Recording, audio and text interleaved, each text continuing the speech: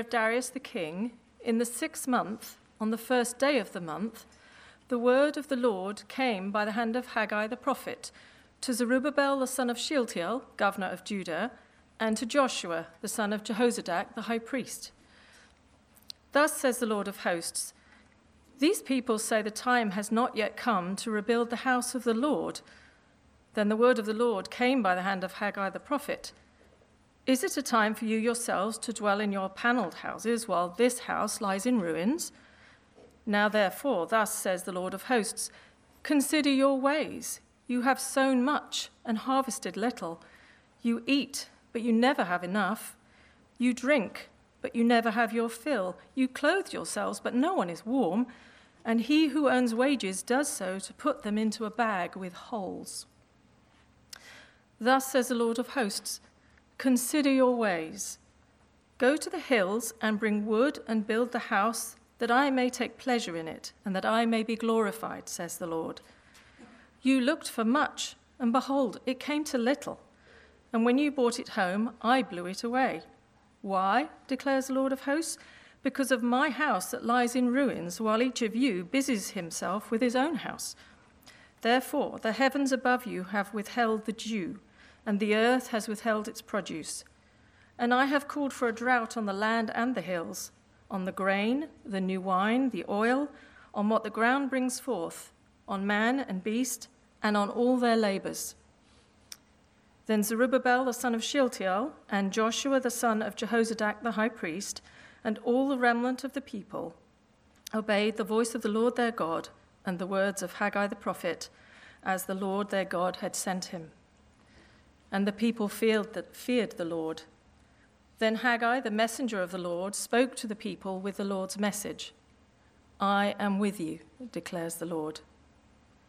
And the Lord stirred up the spirit of Zerubbabel the son of Shealtiel, governor of Judah, and the spirit of Joshua the son of Jehozadak the high priest, and the spirit of all the remnant of the people. And they came. They worked on the house of the Lord of hosts their God, on the 24th day of the month, in the 6th month, in the 2nd year of Darius the king.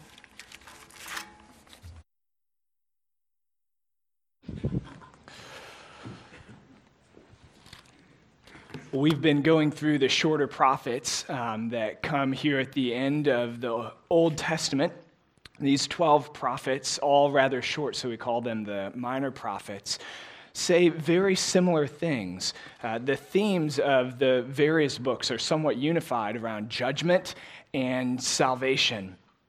The day of the Lord is coming, and that day will bring judgment for those who have rebelled against God. And yet, that day will also bring salvation for those who have turned to him and those who fear him and earnestly seek after him. And so we began this second half of the minor prophets with Nahum, who foresees judgment that God will bring against Nineveh, and yet that judgment will mean salvation for Israel. And then Habakkuk. Habakkuk laments the delay of God's judgment against evil and yet rests in the promise of future salvation. And then last week, Miguel taught from Zephaniah, which warns of this coming day of God's swift and severe judgment against the complacent people, and yet at the same time promises salvation for those who will turn to the Lord and seek to be hidden by him or protected by him on the day of his anger. And this morning, I'm introducing you to Haggai, the second shortest book in the Old Testament, though maybe not the second shortest sermon you'll ever hear. But Haggai is a very brief book with a very particular concern. So here's the story behind Haggai. The people of Judah, that's southern Israel, had been invaded and carried off into exile in 3 phases, concluding in 586 BC. So they're exiles. They're displaced from their homeland, and they're now living under a foreign power. So morale is very low, to say the least.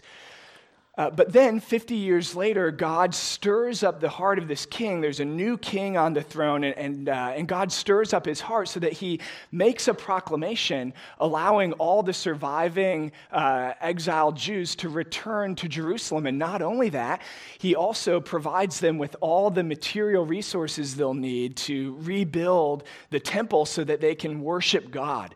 So under the leadership of a governor named Zerubbabel, and a high priest named Joshua, the Jews return to Jerusalem and they begin rebuilding, and there's great excitement. You know, they're back in their hometown and they're rebuilding God's house and their own houses. They're very excited. But then reality sets in, and two things happen. First, they become somewhat disillusioned because as they think through the blueprint for this new temple, they realize that while they can rebuild the temple, there's no way they can regain the former glory of the temple that Solomon had built. It had been huge and majestic and beautiful, attracting tourists from all over the world and leaving them jaw-dropped. There's no way they can regain that former glory. And so the wind's a bit out of their sails to begin with. And then, second, they're surrounded by detractors. So as Ezra tells the story, he says, Judah's adversaries in the land discouraged the people of Judah and made them afraid to build and bribed counselors against them to frustrate their purpose. So they had started off in obedience to God and a zealous desire to worship him and honor him, but their zeal had quickly cooled. They had just laid the foundation of the temple when they stopped altogether and they left those good intentions behind. And so onto the scene step two men, two preachers, Haggai and Zechariah. And they begin preaching with this very particular concern to encourage the people to begin again, to renew their commitments, to seek the Lord by rebuilding the temple. Don't be afraid. Pick up where you left off. You know, we are very much like Israel, aren't we? We often begin well in spiritual pursuits, but then get distracted or weary, or perhaps desires for comfort and ease slowly overtake us. The message of Haggai, then, is a call to God's people for spiritual renewal, recommitting yourself to obedience to God, along with the encouragement that God gives for that pursuit of obedience. Pick up where you left off. And this message comes to us in 4 stages, 4 sermons that Haggai gives over a period of roughly 4 months. Each of these sermons has a clear theme. First, challenge, and then encouragement, then instruction, and then promise. And so we'll take up each of these messages with their themes in order. First, challenge, then encouragement, instruction, and promise. So the first message is one of challenge. Consider your ways. This is the whole of the first chapter, which Judy just read, including Haggai's preaching in verses 1 through 11, as well as the response of the people in verses 12 through 15. The Lord here rebukes the people of Israel. They had started rebuilding the temple. They had just laid the foundation when this opposition arose.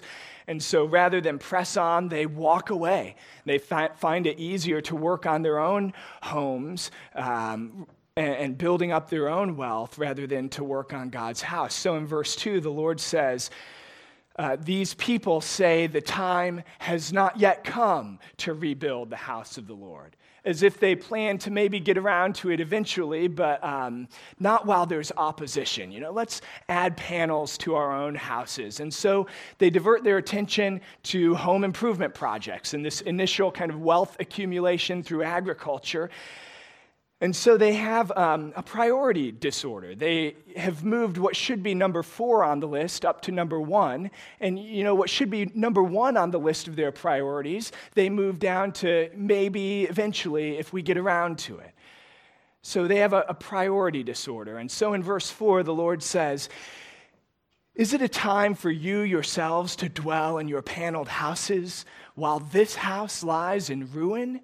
Now, therefore, thus says the Lord of hosts, consider your ways.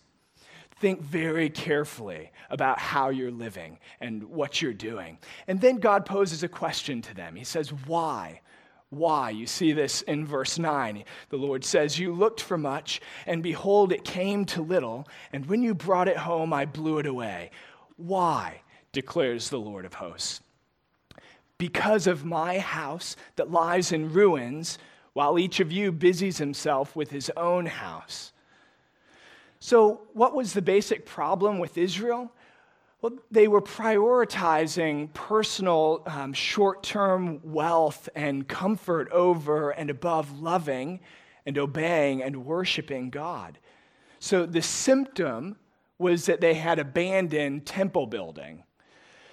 But the underlying spiritual malady or sickness was a failure in obedience and dependence upon God.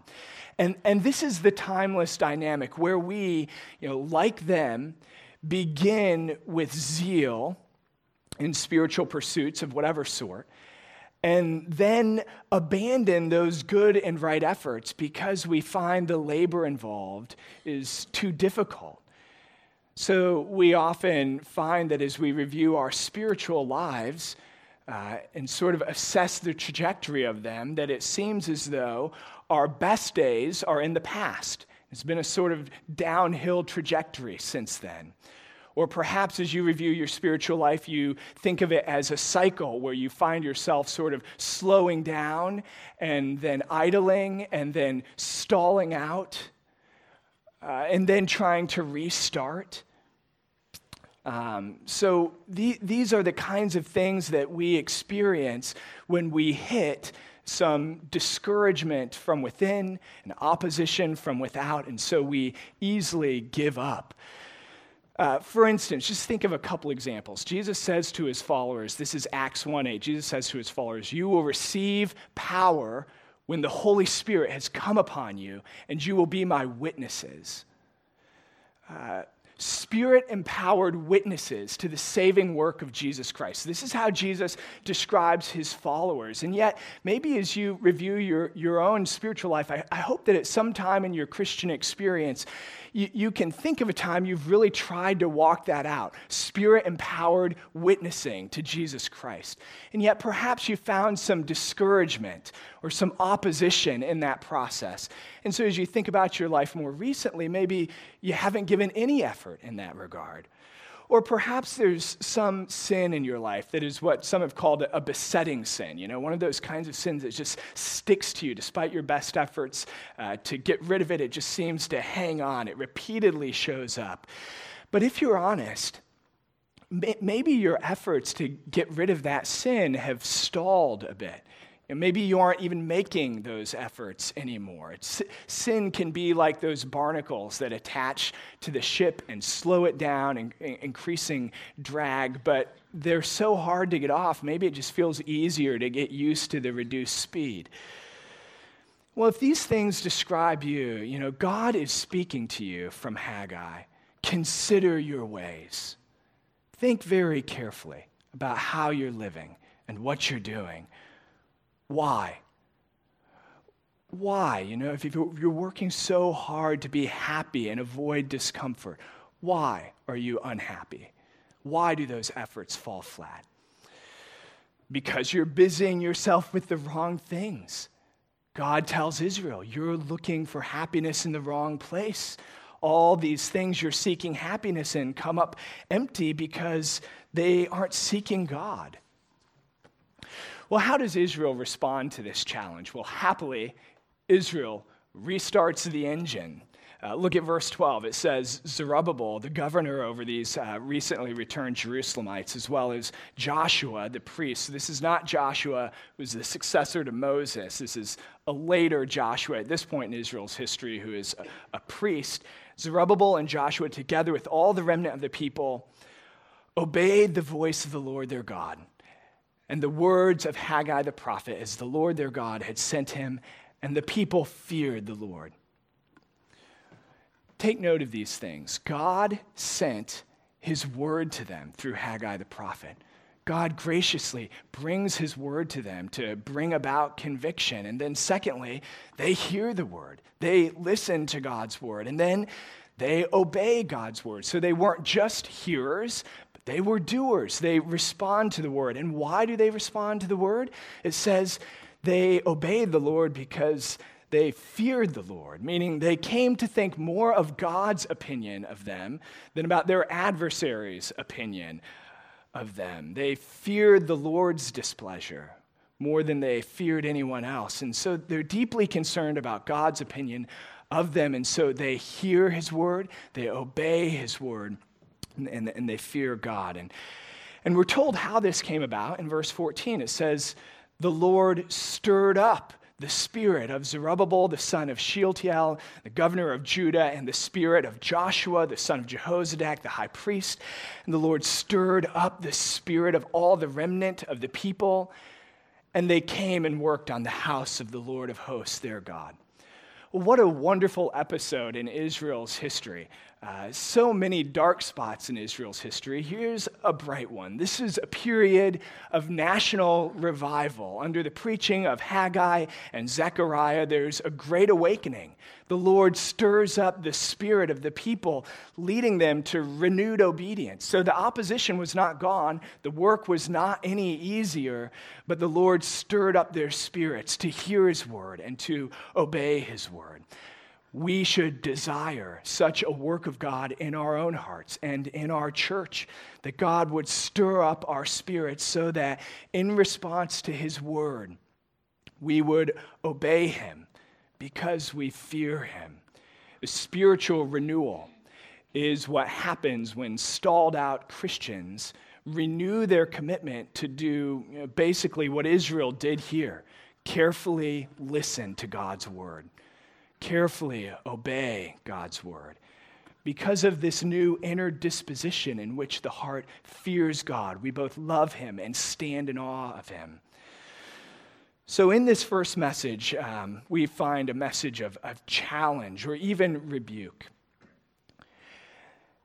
And so if this first message is one of challenge, the second message is one of encouragement to them. As they renew their commitment to obedience, God brings them a message of encouragement in verses 1 through 9 of chapter 2.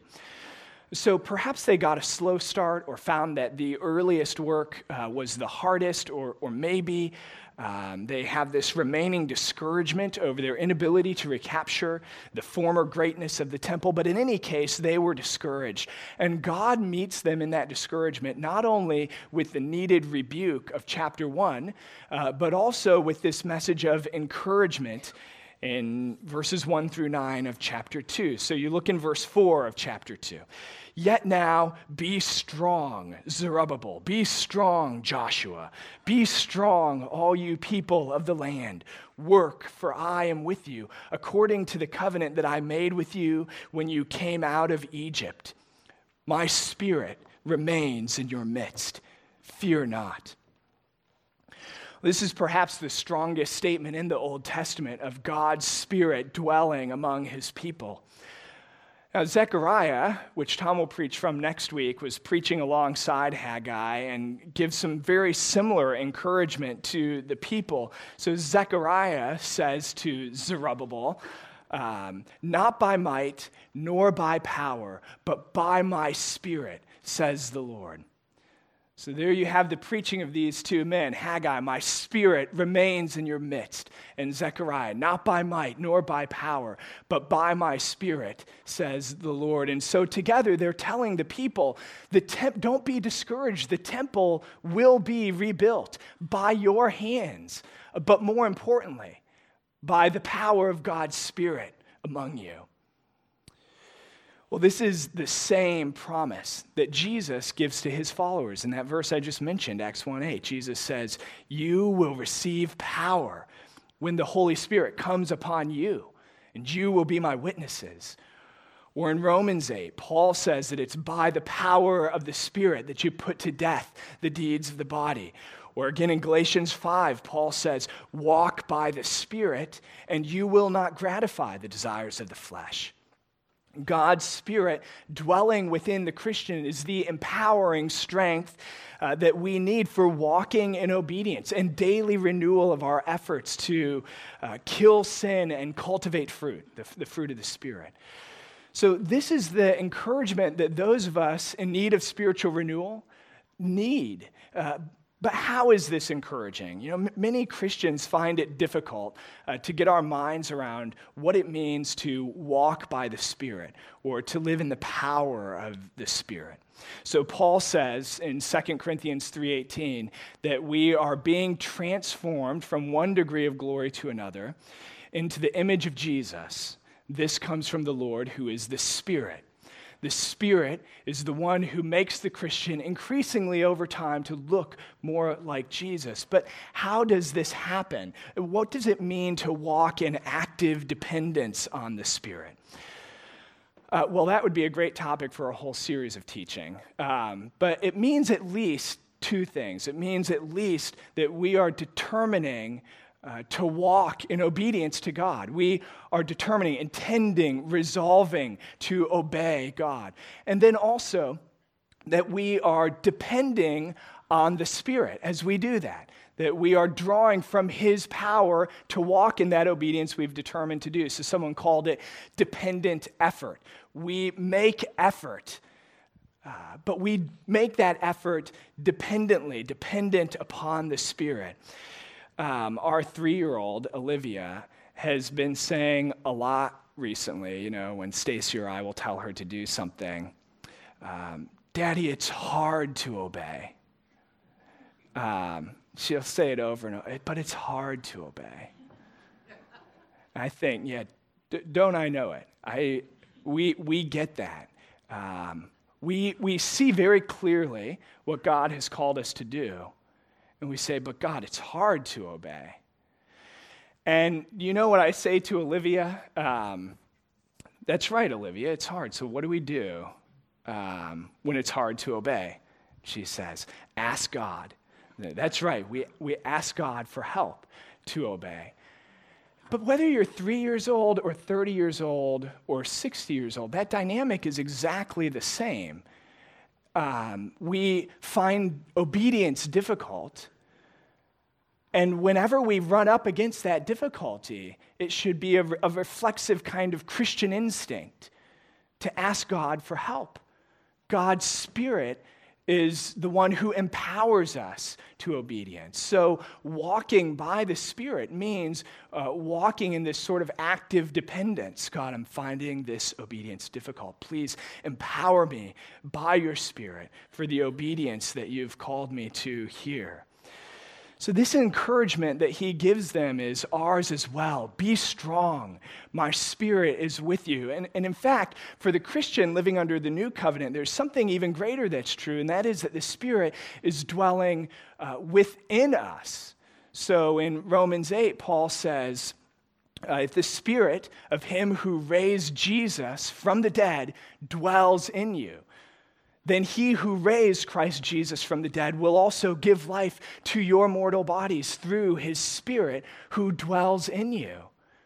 The Spirit not only dwells with you, the Spirit dwells within you. And so the message of Haggai to us might be strong, my Spirit is within you. And not only does God ensure them that his Spirit remains in their midst, but he gives them another encouragement in verses 6 through 9. For thus says the Lord of hosts, yet once more, in a little while, I will shake the heavens and the earth and the sea and the dry land, and I will shake all the nations, so that the treasure of all the nations shall come in, and I will fill this house with glory, says the Lord of hosts. Verse 9, the latter glory of this house shall be greater than the former, says the Lord of hosts. God promises to give the temple more glory than they could ever imagine. He says he's going to shake the nations. like you might take a purse and turn it upside down and shake all the contents out to try to find that one thing you're looking for. God says he's going to take the nations and turn them upside down and shake them out so that all the treasure flows into the temple, making it glorious, to fill it up with glory. Now keep this in mind, from the tabernacle in the wilderness to the temple in Jerusalem, the significance of these physical buildings was that they were a physical representation of God's presence among his people. So the promise is that God's presence will have a greater glory among his people than it ever had previously. That is a promise that is not fulfilled in stones and architecture, but ultimately in the fact that Jesus came to earth and became God's presence dwelling among us. In Matthew 12:6, Jesus, referring to himself, says, "I tell you, something greater than the temple is here." Jesus himself read these sermons from Haggai. And how do you think Jesus understood them? Well, we don't need to guess. Jesus tells us exactly what he thought about these sermons. He fulfills the promise of Haggai. The later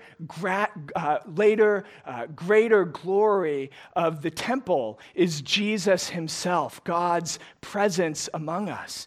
Jesus is the new temple. Jesus is the new sacrificial system who brings us, his people, sacrificial forgiveness and ceremonial cleanness.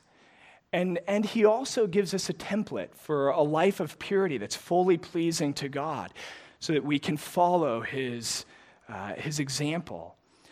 So then through the presence of Jesus among us, we have forgiveness of sin and cleansing from sin, as well as a model to follow. And this is God's encouragement. His Son dwells amongst us. And so we have proof of God's presence among us then, both in his Spirit dwelling within us and his Son dwelling in our hearts through faith, as Paul puts it. So that his Spirit is in us, his Son is with us, and this is our encouragement as we pursue obedience to God and spiritual renewal. So if some of the minor prophets are full of doom and judgment, Haggai is one of those prophets that we call a prophet of hope. When you think of Haggai, you should think not only of renewed temple building, but of hope. This is a message of encouragement for us as it was for them. But there's more. There's a third message that Haggai preaches in verses 10 through 19 of chapter 2. And this is a message of instruction, And this message begins with a couple of questions to illustrate a point. There in verse 11, you see these questions. Thus says the Lord of hosts. Haggai, ask the priests about the law. If someone carries holy meat in the fold of his garment and touches with his fold bread or stew or wine or oil or any kind of food, does it become holy? The priests answered and said, no. Then Haggai said, if someone who is unclean by contact with a dead body touches any of these, does it become unclean? And the priests answered and said, it does become unclean. Then Haggai answered and said, so it is with this people and with this nation before me, declares the Lord, and so with every work of their hands, and what they offer there is unclean. Now, I'm guessing that the principle that Haggai is getting at is not quite transparent to you as we read those questions, but the principle is basically this, that you don't become holy by contact with holy things. But you do become unclean by contact with unclean things. A person does not become holy by contact with holy things, but does become unclean by contact with unclean things. Holiness is not transferable. Uncleanness is transferable. So they were evidently making offerings and sacrifices. They were obeying, at least in that sense. And yet, in many other very important ways, they were not walking in obedience. They were not prioritizing worship of God and rebuilding the temple. And yet, they thought that their partial obedience over here in one area more than compensated for their disobedience over here in this area. It's like they were inflating their good works and trying to sort of hide their disobedience behind their backs, leaving them in this position of sort of naive optimism about their position before God. We're often naively optimistic about our spiritual condition, like they were. We think, I attend church somewhat faithfully, and lots of people say I'm a really nice person. And I really don't get that angry very often. We feel good about ourselves, in other words. But again, you don't become holy by contact with holy things like going to church or occasional good deeds. We often inflate those things to more than they really are. And at the same time, we often minimize our shortcomings. We like to not think about how many times we've actually sinned in the past 10 days. And breaking the law even once makes you a lawbreaker. So you can't say, I attend church on Sundays, therefore I'm doing well. You've broken the law thousands of times. How could an occasional good act compensate for that? Even if righteousness were a matter of weighing the scales, which it's not, the scales would never fall in our favor. We are like Israel, unclean, totally unclean because we're partially unclean. Lawbreakers because we've broken the law, totally unacceptable to God because of our sin. So how in the world can we come into the temple? How in the world can we come into God's presence? This is the real problem. How can we come into God's presence and expect blessing from him? Well, now, here's the beautiful news of Christianity. Jesus, again, is this holy temple. He is the fulfillment of what the people were supposed to build. He is God's presence among us. And Jesus introduces a new principle that was not at play for Israel.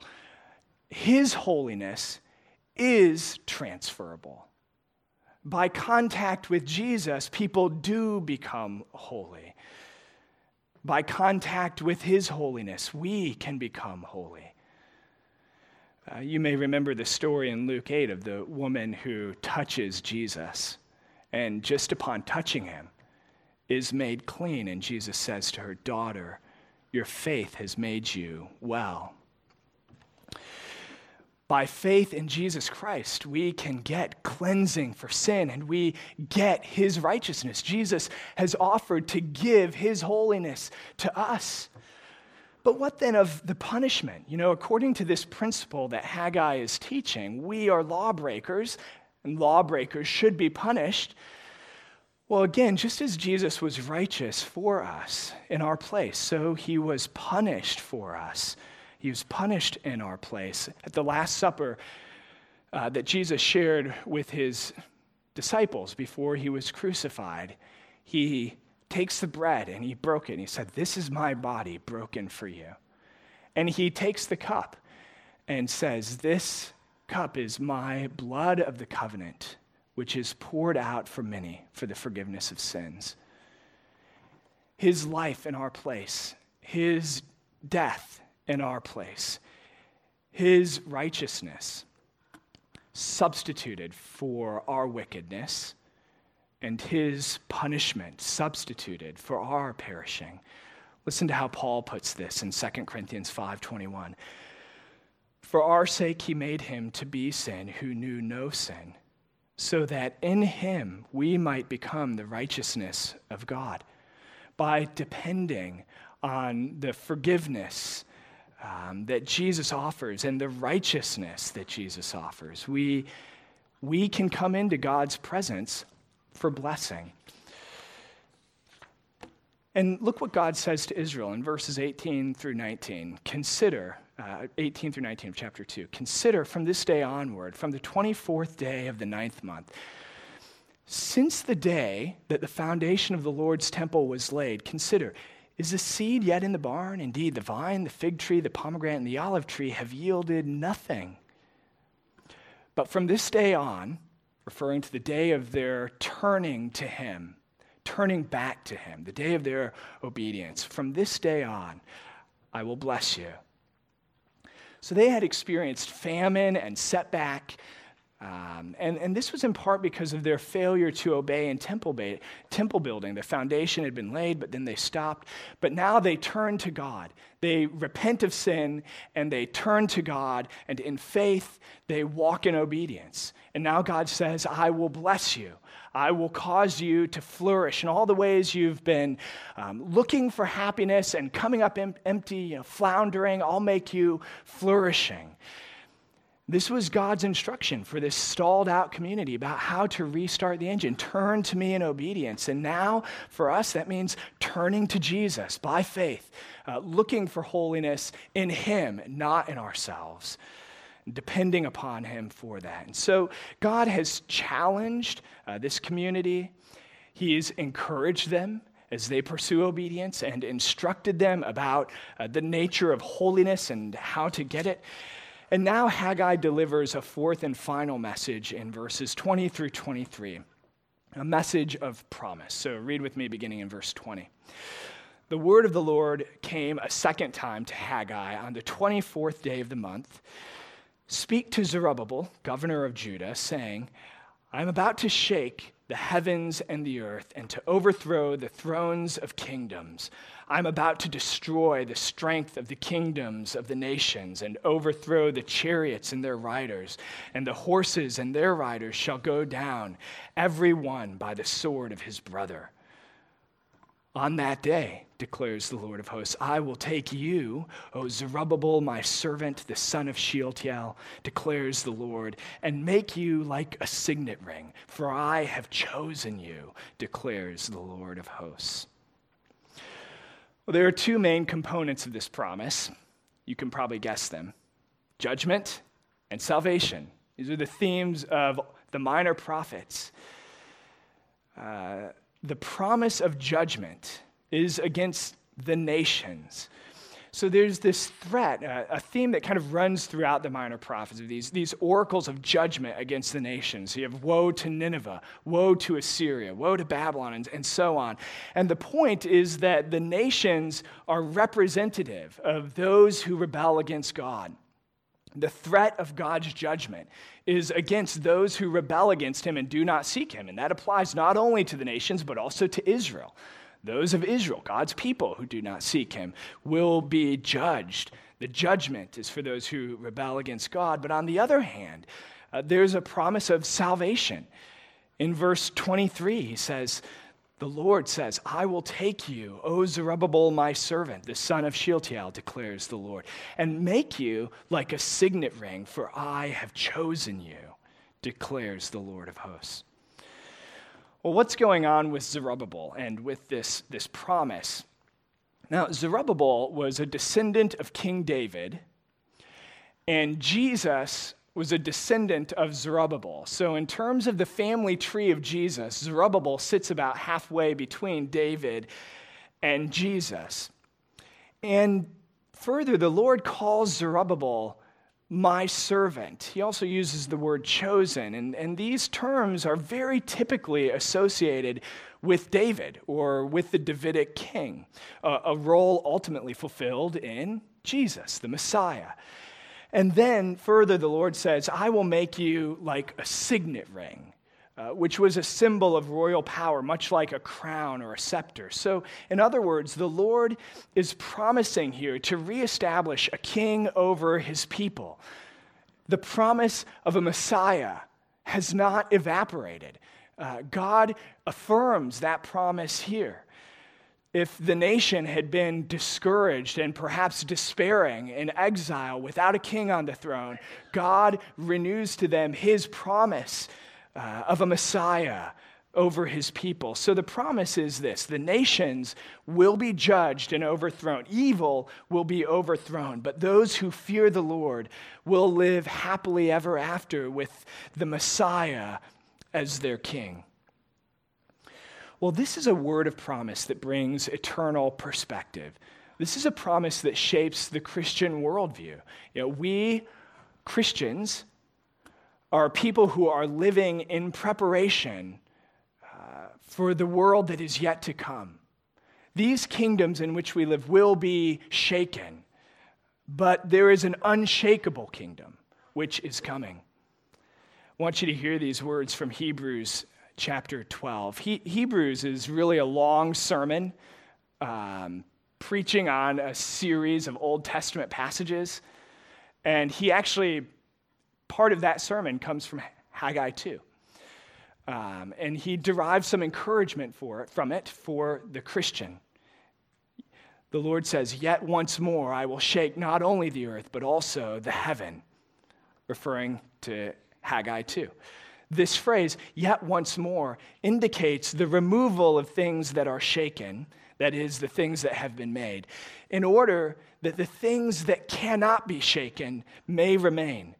Therefore, let us be grateful for receiving a kingdom that cannot be shaken. And thus let us offer to God acceptable worship with reverence and awe, for our God is a consuming fire. So Christians are those who live in the midst of kingdoms that will be shaken. We live in a kingdom that will be shaken. And yet we are awaiting a kingdom that cannot be shaken, a kingdom that is ruled over by Jesus himself. So we may be fighting sin and experiencing opposition around us, and yet we have hope that this promise will be fulfilled for us. Because Jesus rose from the dead, the sting of death is gone, and we have hope of life eternal. John Owen calls this the death of death and the death of Christ. By faith in Jesus, we too will rise from the dead unto eternal life. The past victory of Jesus over death guarantees us that he will make good on this promise given to Israel through Haggai. We have this promise standing before us in our future. What Israel didn't expect was that the coming of Christ would happen in two stages. He would come once to defeat sin, and he would come back again to establish his final rule over all things. And we now live between those two comings. He has come once to defeat sin, giving us even greater encouragement that he will make good on this promise and come again to establish his final rule over all things. We live, as someone said, between D-Day and V-Day. D-Day was the death and resurrection of Jesus, the decisive defeat of the enemy. V-Day is the second coming of Christ, when the enemies will finally and fully surrender. The hope of final victory then is so much more vivid and unshakably real for us because we have this conviction that the battle that decides the victory has already taken place. And so this promise forms for us another encouragement to spiritual renewal. That is, another encouragement to live in light of the world that is coming more than we live in light of the world in which we live now. It calls us to right priorities, to worship God in all that we do. The problem with Israel in Haggai's time was not paneling their homes and planting their gardens. My guess is many of us have done those kinds of things this week. The problem was that they were not worshiping God from their hearts. That was not their first pursuit. So Haggai calls them to put first things first. As you reflect on this book, perhaps you identify with Israel, disordered priorities, maybe stalled out spiritually in one way or another. The message of Haggai to you is to renew your efforts. And even if you don't feel totally stalled out, listen, these are the dynamics of spiritual renewal that every Christian needs every day, just the process of daily renewal. Again, Haggai speaks of a God who has graciously spoken in his word. Are you listening? Are you delighting in the word? The people listen to the word. What is he saying to you? They fear the Lord. They think highly of God's opinion of them. They fear his displeasure. assess yourself. God says, consider your ways. Are your priorities aligned with God's priorities? Or where might they be out of order? Then go to Jesus for cleansing, for holiness, for forgiveness. Go to him. Walk by the Spirit for change and growth in obedience. Walk in dependence upon the Spirit. These are the dynamics of spiritual renewal that constitute the path that the Christian walks.